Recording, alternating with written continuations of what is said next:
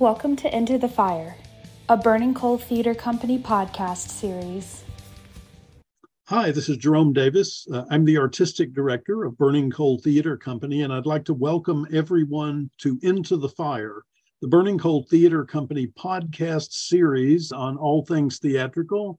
We have a production of The Cherry Orchard by Anton Chekhov opening on April 6th, 2023, and running for 3 weeks through the 23rd.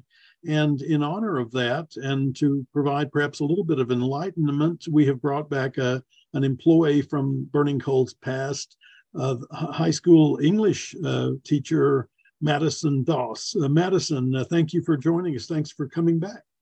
Yeah, you're welcome. I'm really excited.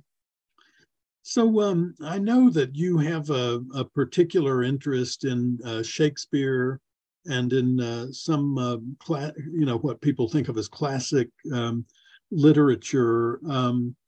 Let's start out by talking about you a little bit, because I think it's always interesting to figure out how a person lands on that kind of thing. It's certainly not something that our culture is pushing forward for young people. And so let's start off by talking about you. Who are you? What do? You teach high school English, obviously, but where are you from? And tell us a little bit about yourself. Sure. Well, I'm from the Raleigh area, so I grew up here, and I just never left. I went to NC State, and then started working at Sanderson High School over near North Hills, and have been here for quite a while. I'm married and I have one son. He's a toddler, so he's quite a handful. But in terms of like how did I end up kind of in this career, especially, you're talking about like, society not pushing people into social sciences, but also, people are actively leaving teaching every day. So I think for me,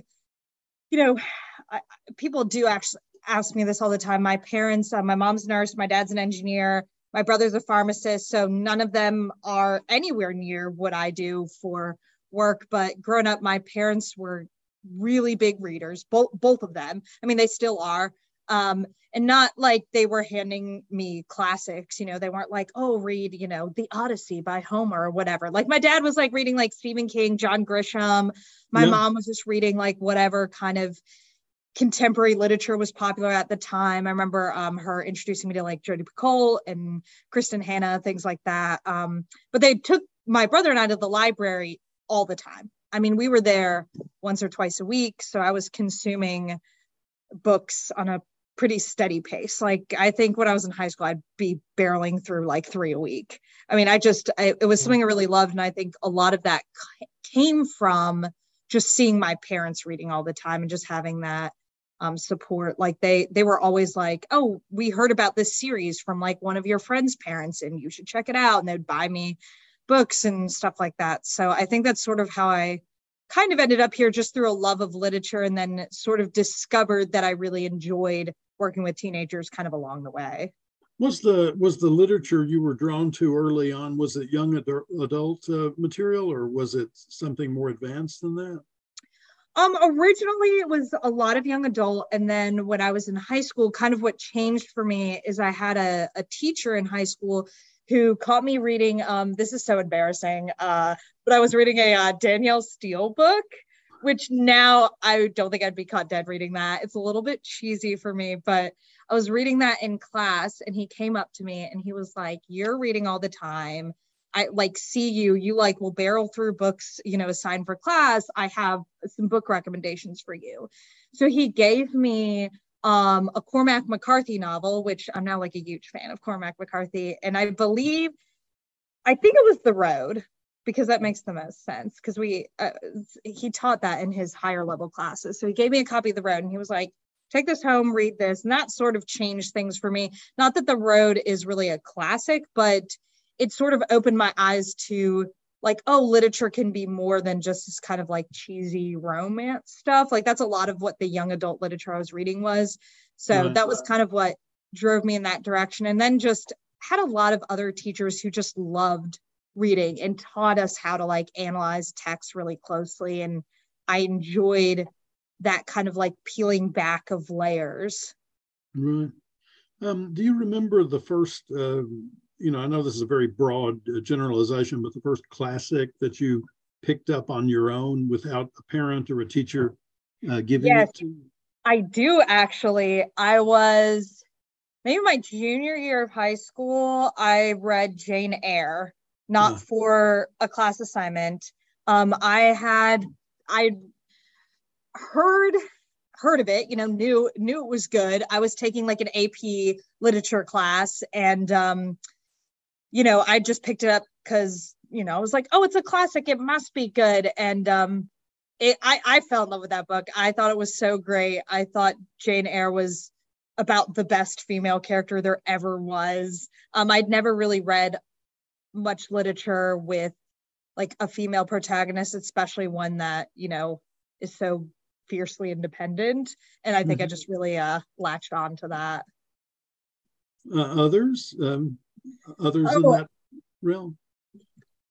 Of just like books I picked up on my own, or and particularly ones that we would think of as classic literature. Yeah, I mean, I definitely think over time I tried to sort of broaden my knowledge through classic literature. I read Huck Finn on my own.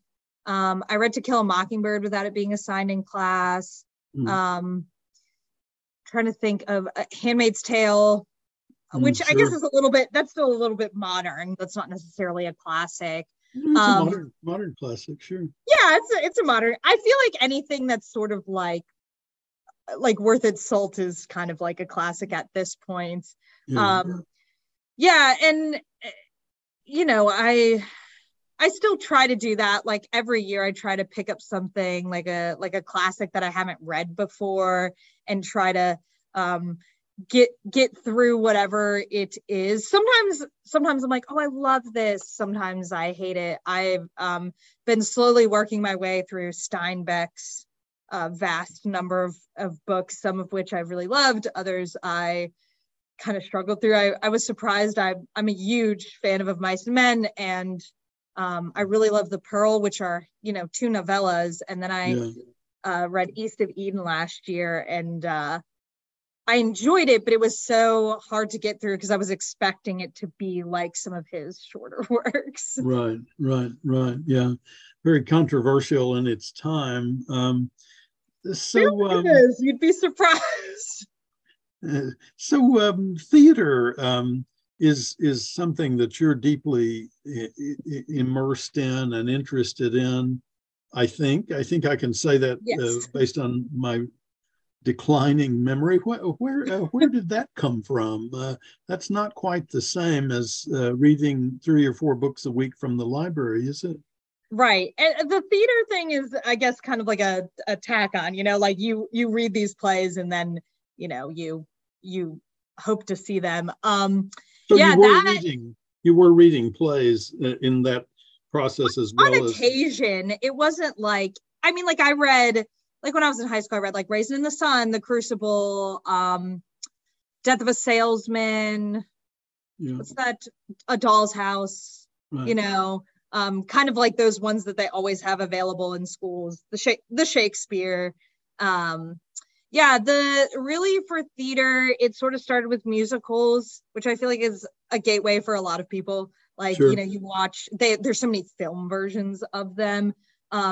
So I really loved growing up Grease, which I feel like everybody sort of loves Grease. I feel a little bit weird saying that now because I don't think it's really aged well. Right.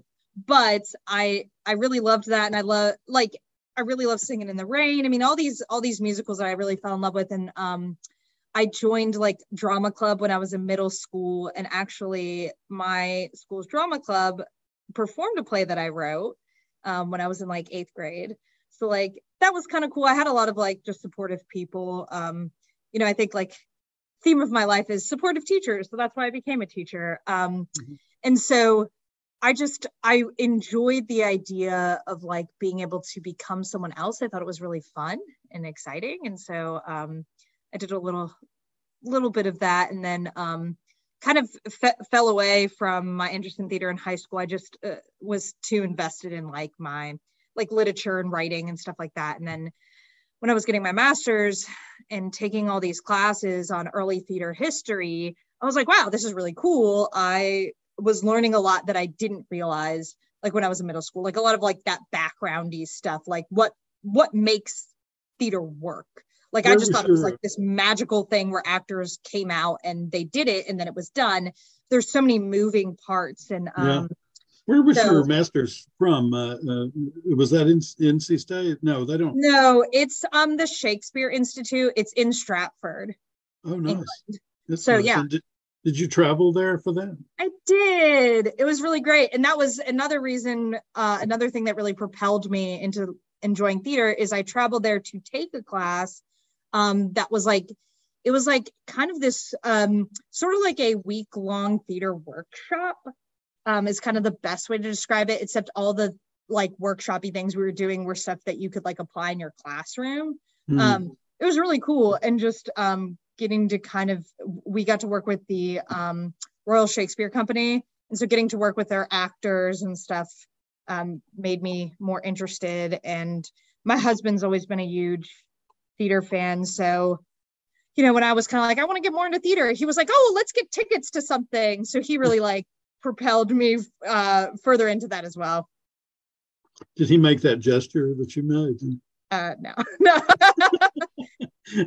So my flappy hand gesture. No. Yeah, and it's funny. I know I mentioned this to Nathalie. I don't think I told you, but The Cherry Orchard is my husband's favorite play. Oh, so wow. when we were dating, he was like, I'm going to take you out to the theater. I was like, great. And I don't remember what theater company it was now. It was in Durham. So, oh gosh, I can't remember. It was in like a strip mall. And he took me to see The Cherry Orchard.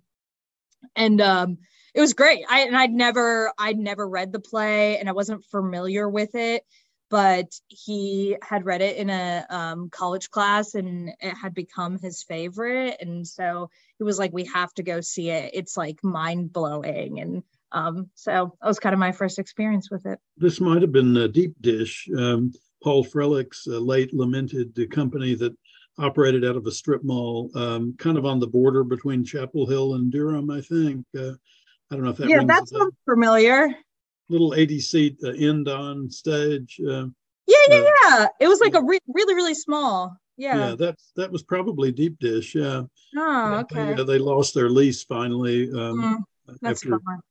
Yeah, it's the way of the world, you know. Commerce. But so let's talk a little bit about Chekhov then. You have since come to know Chekhov more. And do you think, you know, I mean, you're much younger than I am and much closer to your students on a day-to-day basis, but also chronologically as well. Do you think the body of work is of interest to young people or to modern audiences in general, or could it be? Can it be? Yeah, I think that maybe this is a sweeping generalization, but I think that any kind of classic piece of literature can be of interest if it's presented the right way. I think that presenting Chekhov in the way that like sometimes we normally teach plays where we're in a classroom, all the kids are sitting down and we're just like reading it. And that's a little bit dull. Like, I don't think that's really of interest to a student. I mean, even reading like something that's exciting and interesting can kind of be made boring that way. I think that they've got to interact with it. Like, you've got to obviously teach them some like background information, but, you know, aside from that, you know, when you teach a play, they've got to see some of it. They have to stand up and do some of it. They have to read those words out loud. They've got to like invest in it. You know, with Chekhov, I think, and like a lot of classics, you know, they've become classics because of their influence. So like, you know, we continue to read Shakespeare because he's so heavily influenced the English language. And I think you continue to read someone like Chekhov because he's so heavily influenced playwriting. I mean, you can't look at a lot of like modern plays and not kind of see his influence. So I think, since I'm a huge Shakespeare nerd, I always sort of like, to me, their lives sort of parallel. Like they both come from these sort of like lower class backgrounds, or at least at the time what was considered not like, noble or fancy or whatever. Like, Shakespeare's this like son of a glove maker. Chekhov had that like grandfather who was a serf, and then his father was a merchant, but not like, especially upper class. And they were both kind of lucky to attend school, and then both took huge risks to make their career work. I mean, Shakespeare ditched his family and went to a city, that was several days travel away. And Chekhov left a medical career. I learned this recently. I did not know this until like, I don't know, maybe a month ago, that he was a doctor first. And then he was like, oh, I want to be a writer. Like he just liked writing more. And what an insane risk to like leave such a stable career to become a writer. So like, to me, some of that kind of can draw students in, this idea that like, you don't have to have this like, really impressive background. Like you don't have to be this really popular person. You don't have to be super upper class. You just have to have like a passion. And that's kind of what I push on my students, is I'm like, find something you love and then just do that thing. Like that's where we see a lot of good writers come from. It's just like, they care so much about their body of work that they end up kind of becoming successful because they're willing to put in the time and effort, and so like Shakespeare, I think you see Chekhov's influence continuing through other plays. In all of the obvious examples, there were two things at play that I think we don't so much have anymore. One was that they were affixed to or affiliated with theaters. The Moscow Art Theater for Chekhov, obviously the Globe and the Rose, etc. For Shakespeare, somebody like Ibsen, had the theater in Stockholm, I guess it was. Is that where he's from? The National Theater. That sounds right. Yeah. And he's Norwegian. Yeah, that's right. And even somebody like Sam Shepard with La Mama, he wasn't exactly making a killing there, but he was, Shepard had room to work, and audiences to see his work. And I don't know if we do that so much anymore. And then the other thing that most of them had, at least prior to the 20th century, was they were funded. We think of it today as government subsidy, like a lot of the European theaters are very heavily subsidized. But in fact, being the Queen's favorite is kind of the same thing. It's because the Queen would take taxes from the people and then dole it out wherever the hell she wanted, and Shakespeare was one of the fortunate ones. So the subsidies, both of the theaters and of the artist within those theaters, I think, is something that maybe allowed some of that to happen. Maybe more in a bigger, more lasting way than perhaps it would have had those systems not existed. One of the things that I think we can say about Chekhov is that at least he thought that his plays were comedies. What do you think about that? In his mind, he wrote a comedy. He thinks this play is hilarious. He 100% it is sold on it being a comedy. He tells his wife that he's like, I've realized that I've written a comedy. It's so funny, blah, blah, blah. And it is arguably kind of sad. Oh, yeah. Yeah. I mean, it is like the ending's pretty sad. So I think Chekhov saw it as kind of like a little bit of a parody. Like, he does, I mean, I think the comedy is not like, I mean, he's got that slapstick humor in there, but I think some of the like kind of like overarching larger comedy is in the fact that like this family can't accept their demise. Like they just like aren't willing to let go, and also not willing to really talk about it. They're just sort of like bumbling around, like carrying on like nothing is really happening. And I think that can be a little comical. Like it's sort of a little bit of a parody of I guess social class to a certain extent. Oh, definitely. Yeah, I don't know if I totally agree with Chekhov that it's as funny as he thinks it is, but I do think there's a lot of comedy, and I think we've got you have some nice comedic moments. Like, you've got that part where who is it? It's hold on. I'm gonna have to go back and figure out who is it. Fierce? Oh no, I remember. It's when Charlotta is like at the opening of like act 2, maybe act 3. It's the part where she's like talking about how like, oh, I don't have a birth certificate, and she's like going through this lamenting, and then she like just takes like a full large like cucumber out of her pocket and just starts like munching on it. It's like, to me, that's hilarious. Like it's in this really like kind of seemingly serious moment, and then she just like takes out this snack, and then right after that you have what's his name, Yepikadov. He's like playing his guitar, and he says that thing about like, oh, I love to play the mandolin, and then Dunyasha's like, that's not a mandolin, it's a guitar, like just this like just silly humor. And I think it's funny because I think we've all been one of those two characters. Like you make the mistake or you're correcting someone, and the humor is kind of just in the fact that like someone's just like, come on man, like get the instrument right.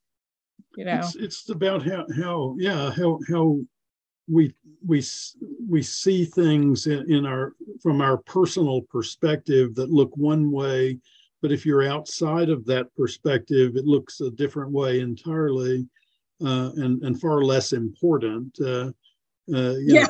Time heals all wounds. You know me well enough now. I can connect anything to Bruce Springsteen, so I'm going to now take a moment and favorite. Do that. Well, when Born in the USA came out back in the '84, I think it was, there was this great debate about, is it a pro war song, or is it an anti-war song? Is pro-American or anti-American?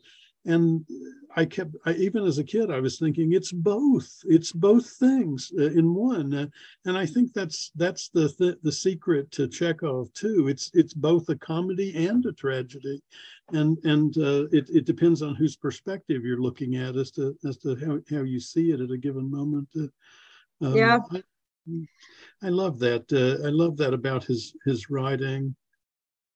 I think the best authors can do that. They can hold, more than one emotion in a scene at once, or in a chapter and in a line of poetry. Like you can do both, and that's what makes you an expert writer, because I think that's how we are in real life. We're always holding more than one thing inside of us at any given time. Chekhov was very, of course, he didn't know this, I don't think, but was very close to the Bolshevik Revolution, in terms of chronology. This play in particular, but to some degree, all of his plays seem to be about shifting tectonic plates in that society. And I wonder if that is true today as well. That's kind of a really broad and perhaps unanswerable question, but you're laughing. Do you have any feelings about that? It feels very right to me right now. I don't really know why. It just feels like this is the play to be doing right now. Yeah, I don't know if this is maybe getting at what you're talking about, but I was having this conversation with students today about films and books and movies that feel outdated. And we were just talking about like things that are maybe like not acceptable to appreciate in 2023. And, we had been kind of talking about, I brought up The Notebook and the scene where he like tells her that he's going to commit suicide unless she goes out with him. And, it's like, oh, it's so romantic. And I was like, not romantic. It's like, we need to move past that being, attractive.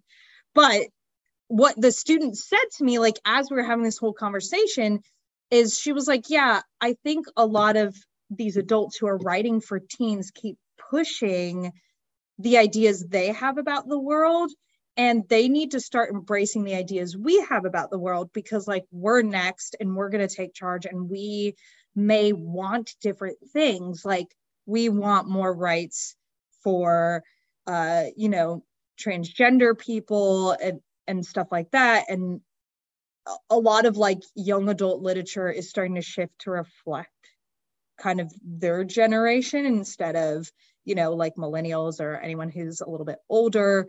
And so I kind of see, I don't know, I almost feel like every generation is sort of like that. Like you get this shift as like, one group of, kids becomes adults, and the things that they believe in start to bleed into the edges of, culture and politics until they ultimately kind of take over.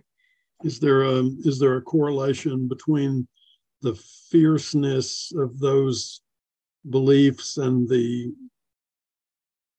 tragic outcome? I'm thinking about how the anti-war protests in the 60s begat the me generation of the 80s and Reagan and stuff like that. I don't know. Yeah. Or the Bolshevik Revolution, for that matter. Sure. I don't know. I think like I think if I'm thinking about the play, like one thing that I sort of notice, and I'd like to say Chekhov did this intentionally, but maybe he didn't. You have all these like kind of people in the peripherals, waiting in the wings for social mobility, kind of like floating around this play. They're not necessarily like major characters, but you've got, like maids, you have that one homeless man. They're sort of like, they exist and they're sort of like waiting for something to happen. Like they're not like central to the story, but they're there, they're existing.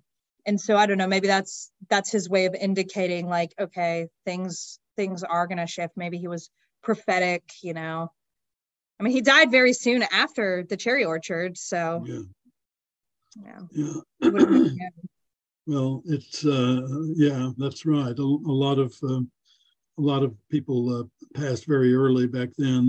The circumstances, even for the best classes, was not all that good or hygienic or that sort of thing. And certainly the medicine, speaking of doctors, was abominable. Well, Madison, I've run our interview past our time already. Sorry. Frankly, I could talk to you all day. But is there anything you'd like to say at the end? You mentioned early on people getting out of teaching. Why are you staying in?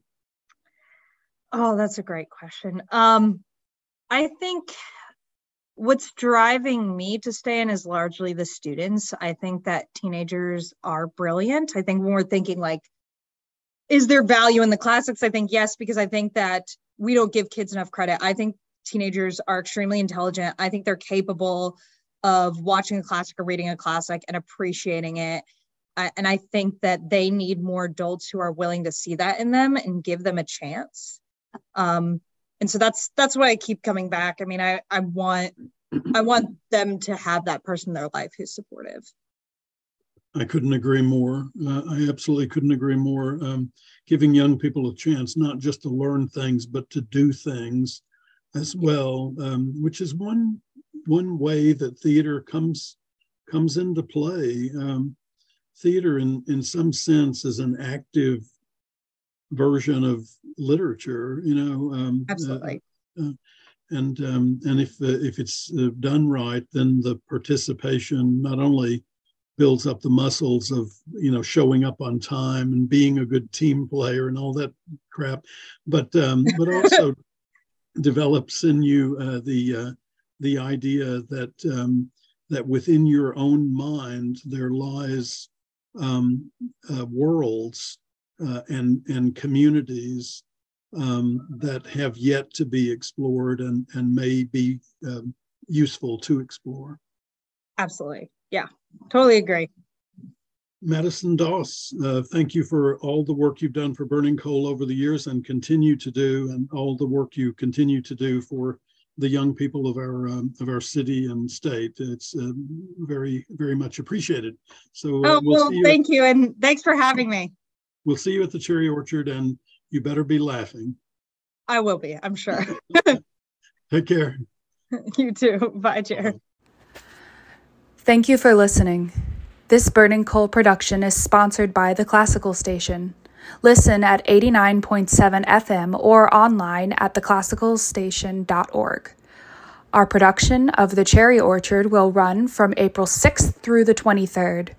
For tickets and information, visit us at burningcoal.org or give us a call at 919-834-4001.